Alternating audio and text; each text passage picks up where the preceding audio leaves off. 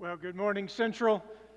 Such a delight for me to be back with you. I look forward to every opportunity to be here and grateful for the privilege. My wife, Jay, is with me this morning and delighted that she could be along with me. I'm also very pleased to see ICR on your campus this week. I had the privilege of visiting their new center in Dallas just a few weeks ago. It is remarkable. If you get a chance, you've got to go. What an amazing ministry ICR has. And I'm so glad that they're here on your campus today.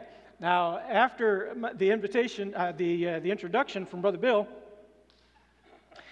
I've decided to change my message. I'm going to preach on bitterness. Take out your Bible. No, I'm not. Just a privilege for me to be with you. I want to begin by asking you a question this morning. What do you do because it's worth it? Are there things in your life that you do because they are worth the cost? Are there habits that you have? Are there plans that you make? Are there activities that you do? Even the effort that's involved in them, you do them because they are worth it. I learned this week, I didn't know that. Did you know Houston has sort of a unknown motto? It's sort of a motto that they have. It's unofficial. It's the letters H-I-W-I, but it's pronounced Hi-Y. Their motto is, Houston, it's worth it.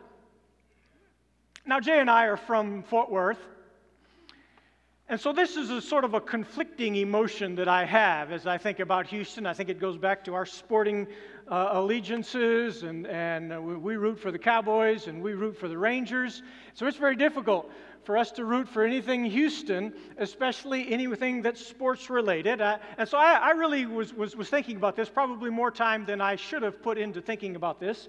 And I've decided I suppose I can cheer for Houston if they're playing the Eagles or the Taliban or Alabama.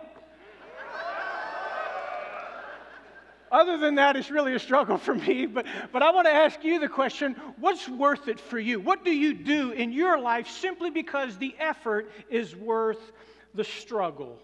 Maybe it's your work, your job. The hours that you put in are worth everything that you do to complete it. Is it the plans that you make? Is it your insurance? Is it saving for retirement that you sacrifice because it's worth it? Maybe you've been on a vacation. You've been traveling somewhere and you take a detour just to see something because it's worth it. Are there things that you do only because they are worth it? Maybe you read the Bible in the morning because you know it's worth the effort. Maybe it's eating habits that you have taken on. It's practice that you do to complete or excel in something. Maybe you relate to the effort of an athlete. The hours that you put in training, the hard work, because the goal is worth it. Maybe you're a student.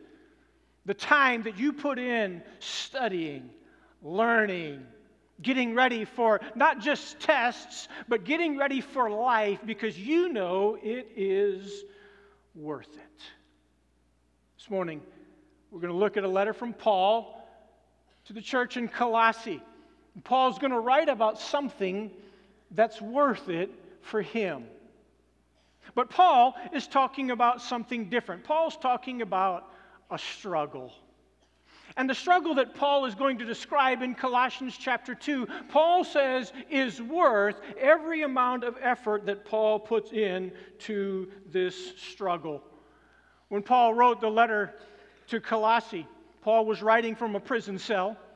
He was chained to a soldier, perhaps the better part of every day. But when he wrote about struggle, he wasn't writing about that physical kind of struggle that he was going through. He wasn't even writing about the emotional kind of struggle that Paul was facing. When Paul uses the word struggle, he's talking about an effort towards a desirable goal. If you have your Bible, let me invite you to open with me to the book of Colossians chapter 2. What I want you to notice as we read through the first 5 verses of Colossians chapter 2, I want you to note 2 remarkable things about Paul's struggle. Number one, Paul's struggle isn't really for himself. Number two, he's struggling for people he's never met before. Now, with your Bible open to Colossians chapter 2, look with me beginning in verse 1. I want you to know how greatly I struggle for you, for those in Thessalonica, and for all who have not seen me in person.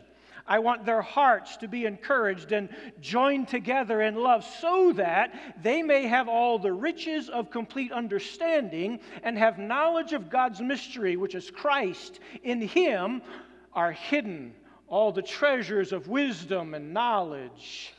I'm saying this so that no one will deceive you with arguments that sound reasonable, for I may be absent in body, but I'm with you in spirit, rejoicing to see how well ordered you are and the strength of your faith in Christ.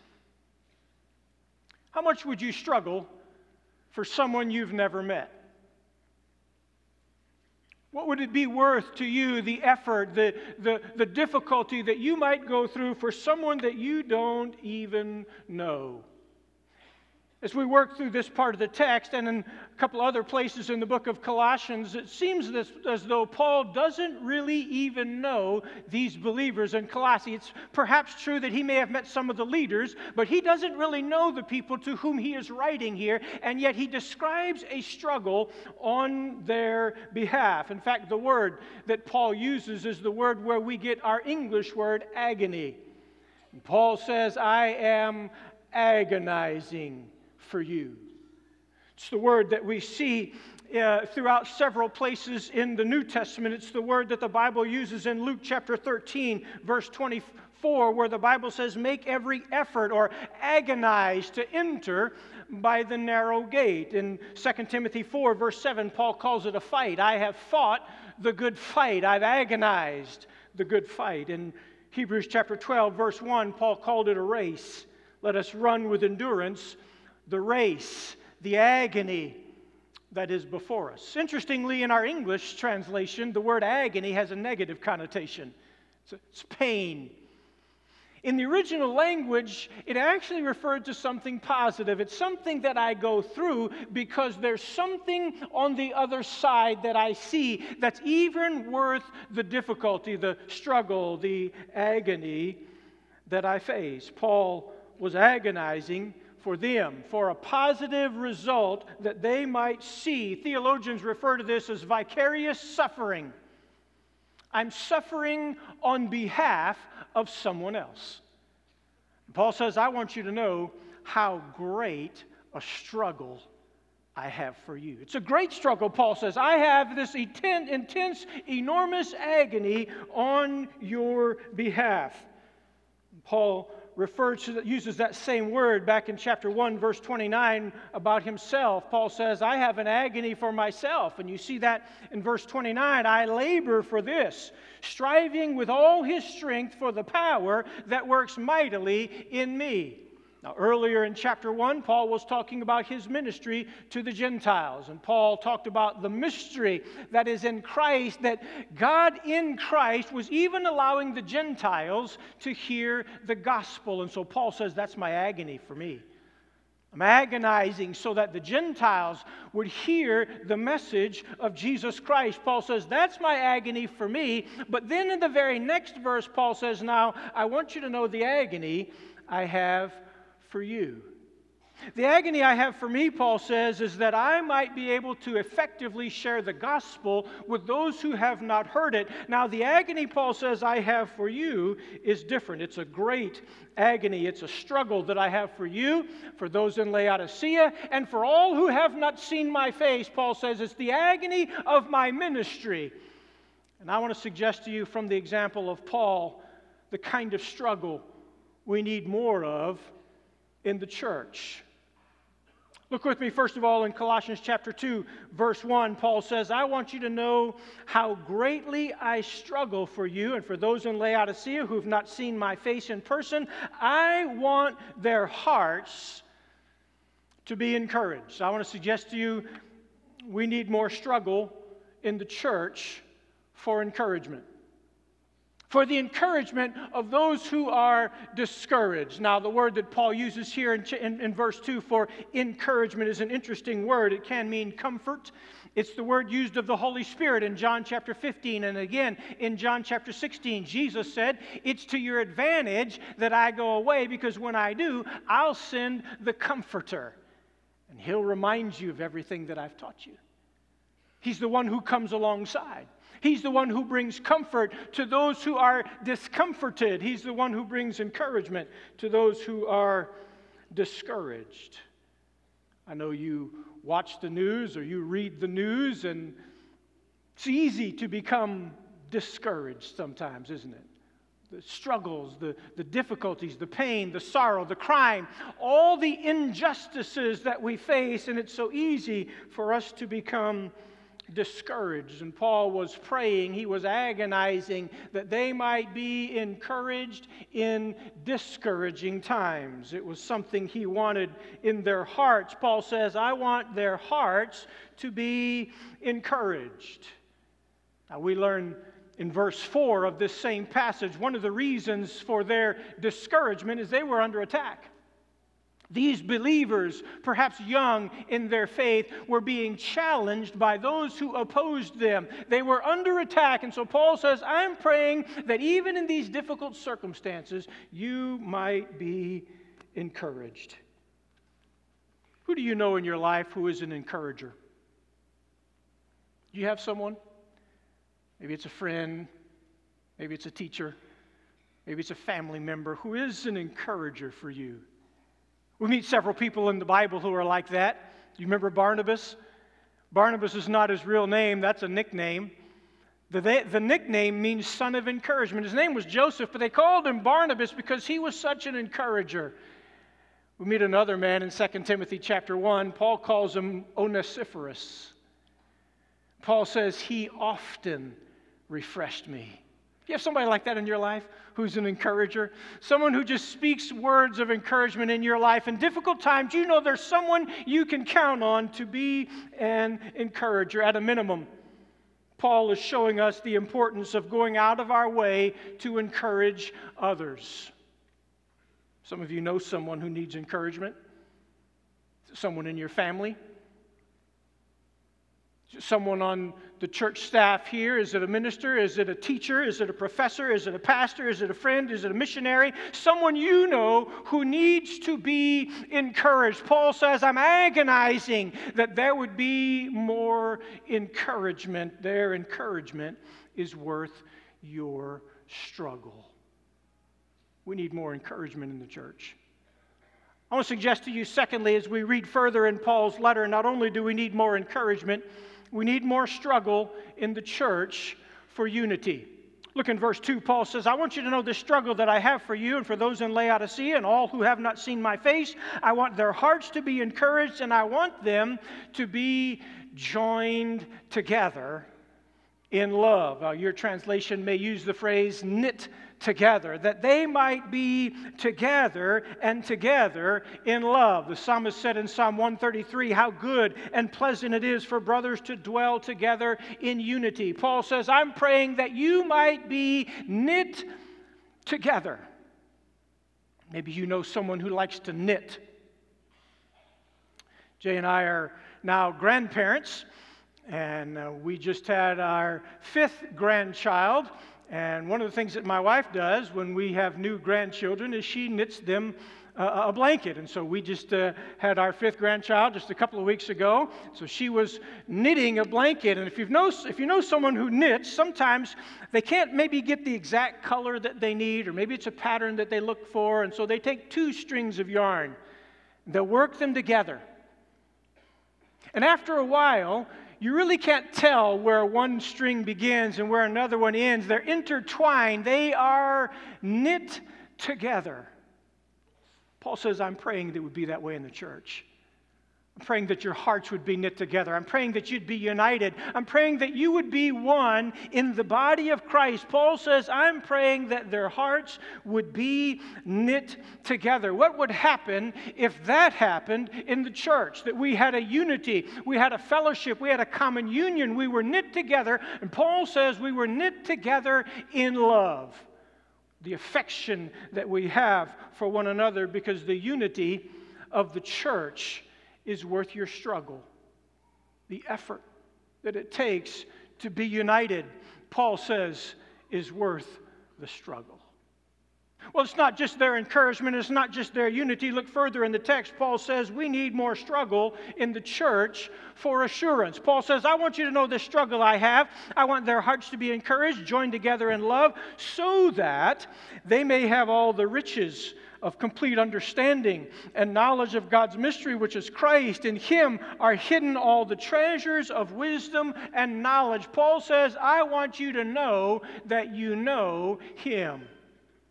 I want you to have an assurance of your faith. I want you to be comforted in your faith. I want you to be certain of the one in whom you believe.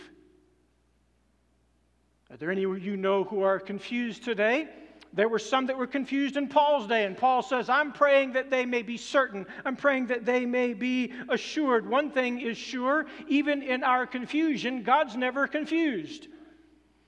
Paul says, I'm praying that they may be united, that they may have an assurance in their understanding of their knowledge in Christ. Paul talks about the riches of complete understanding, the value of knowing that you know Him. Paul says the assurance is worth the struggle. That's what Paul was saying to the church. Look in verse 3. In Him are hidden all the treasures of wisdom and knowledge. All the answers to life's questions are in Him, Paul says. All the struggles, all the difficulties make sense in Him. Everything you don't know, He knows. Everything you need, He is. All the struggles and the difficulties make sense only in Him, because in Him are hidden all of the mysteries of full knowledge, full assurance, full understanding. And maybe today you're looking for that treasure of understanding in Him.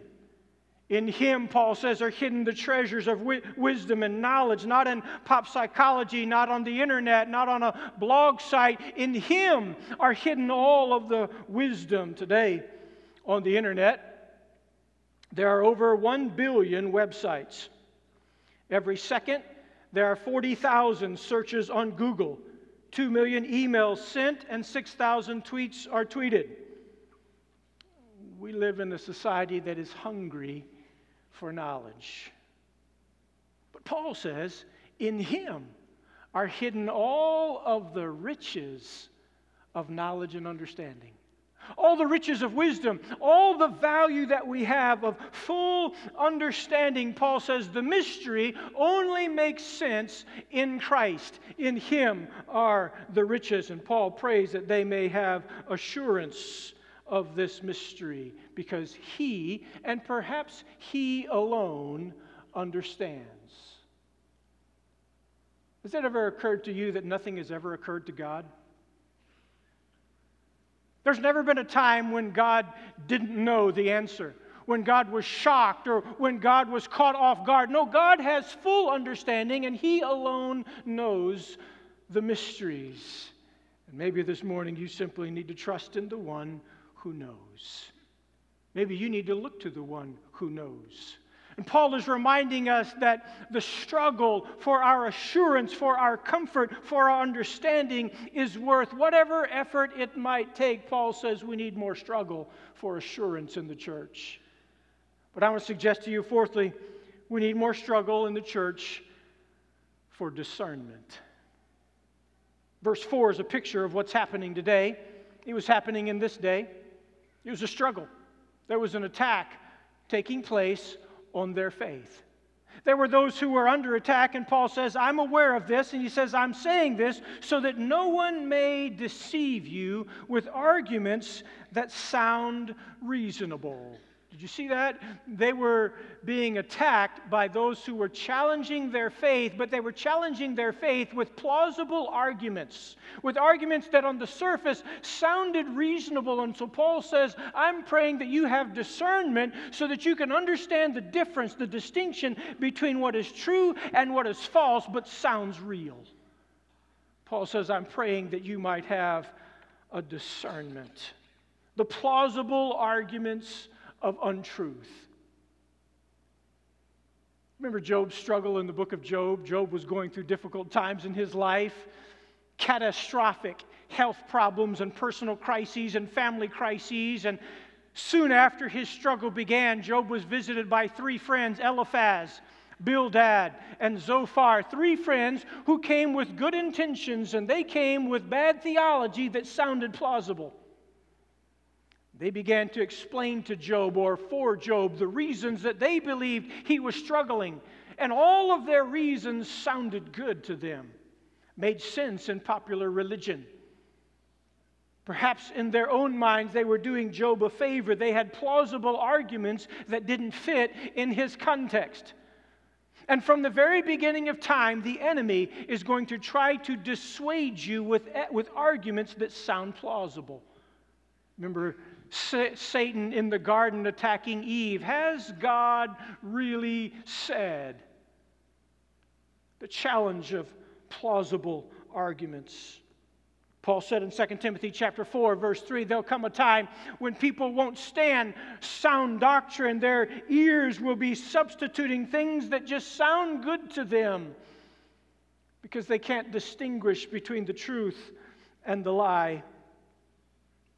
Paul's reminding us that it's God's desire for you and for me to develop a discernment, the ability to understand the difference between what is true and what is false, but may sound real in another context. Paul says they're trying to discourage you, to deceive you with plausible sounding arguments. We live in a day with many competing noises, challenging, attacking, vying for our attention. The struggle to make sense in the midst of all the noise. And Paul says we need more struggle in the church for discernment. And the only way that you and I can discern untruth is to have a solid foundation on what is true. The effort that we put into learning God's Word, studying God's Word, applying God's Word in our lives is how we differentiate between what is true and that which is false. It's worth the struggle. But I want to suggest to you one more thing we see from Paul's encouragement to the church in Colossae. We need more struggle in the church for discipleship, for growing in our faith. Look at verse 5. Paul says, I may be absent in the body, but I'm with you in spirit, rejoicing to see how well ordered you are and the strength of your faith in Christ.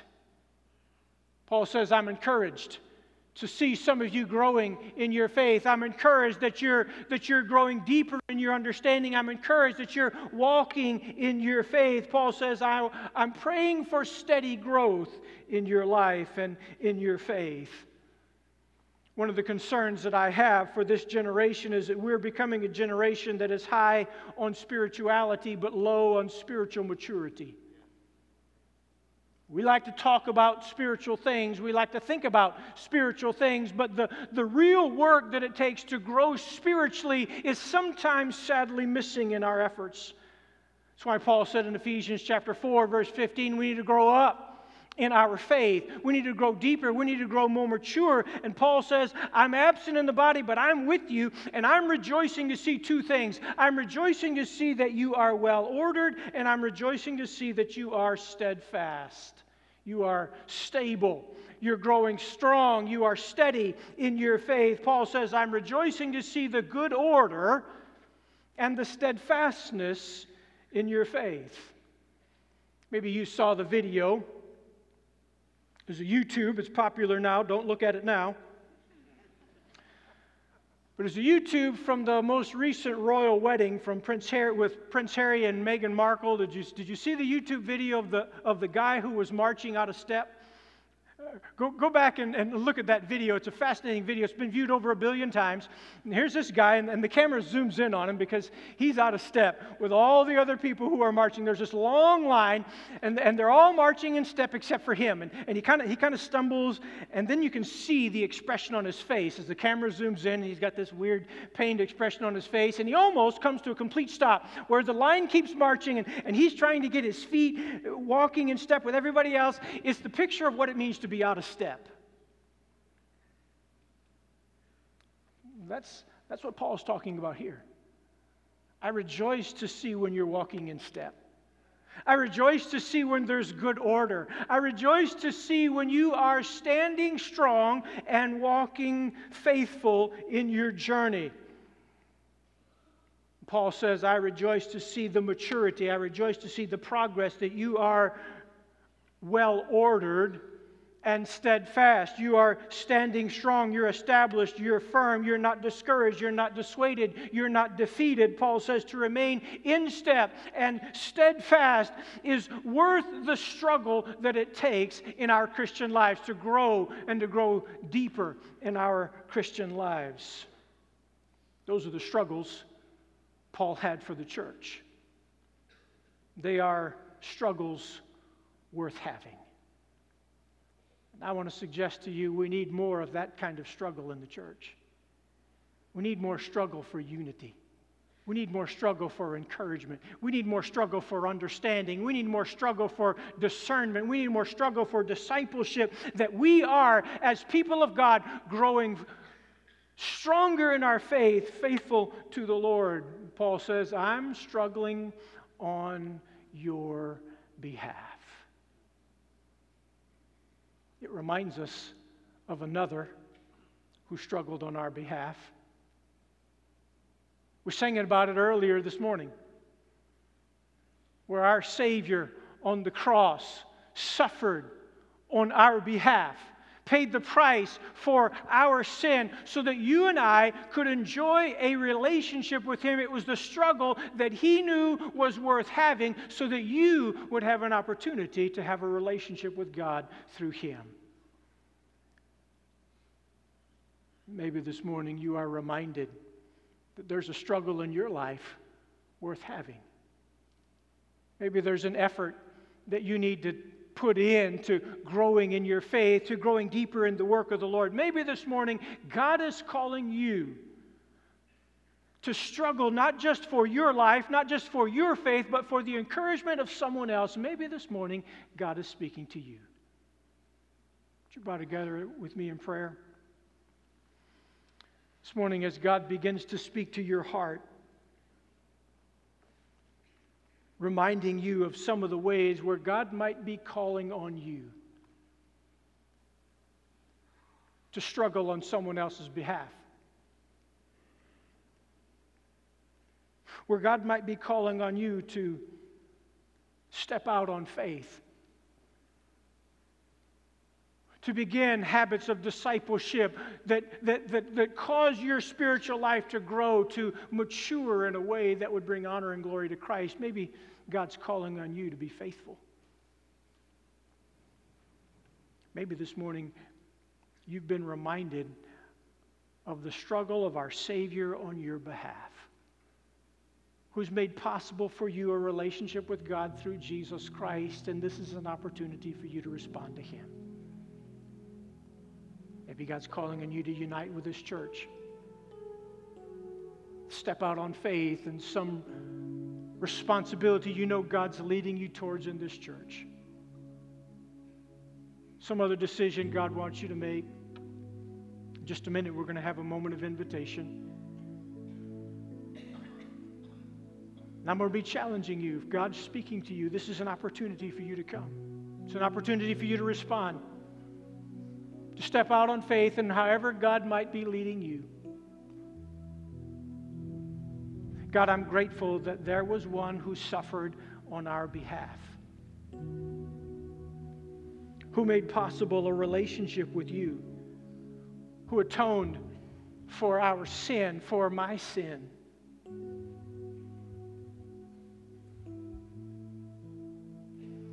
God, I pray that we as your people might struggle for those things that are worth it, might endure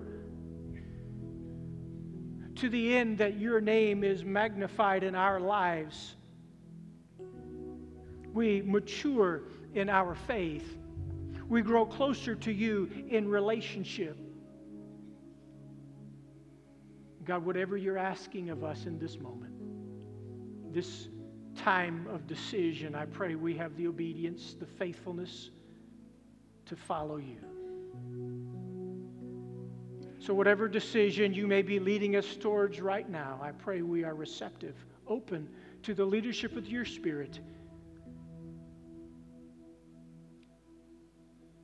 Because we realize not just in eternity is it worth following Christ,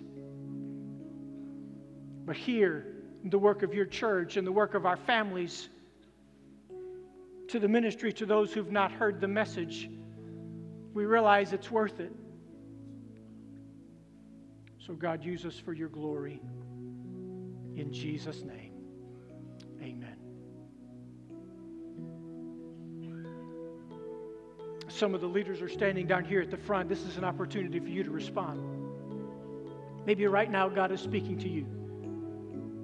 Maybe you've been putting it off, some decision God wants you to make. I'm going to ask you to step out. Come down and they'll be here to pray with you. They'll be here to speak with you. Maybe God's leading you to unite with this church. Maybe God's just reminding you of the effort that's worth the struggle. Maybe right now you are interceding for someone else. You're praying for them. You're pleading with God for God to do something in their lives. Maybe right now God is asking of you, is it worth it? Are you willing to put in the effort? Are you willing to struggle? Are you willing to step out, to be obedient, to be receptive to whatever God is saying to you? And in this moment, as God is speaking to you, maybe this is a time for you to respond.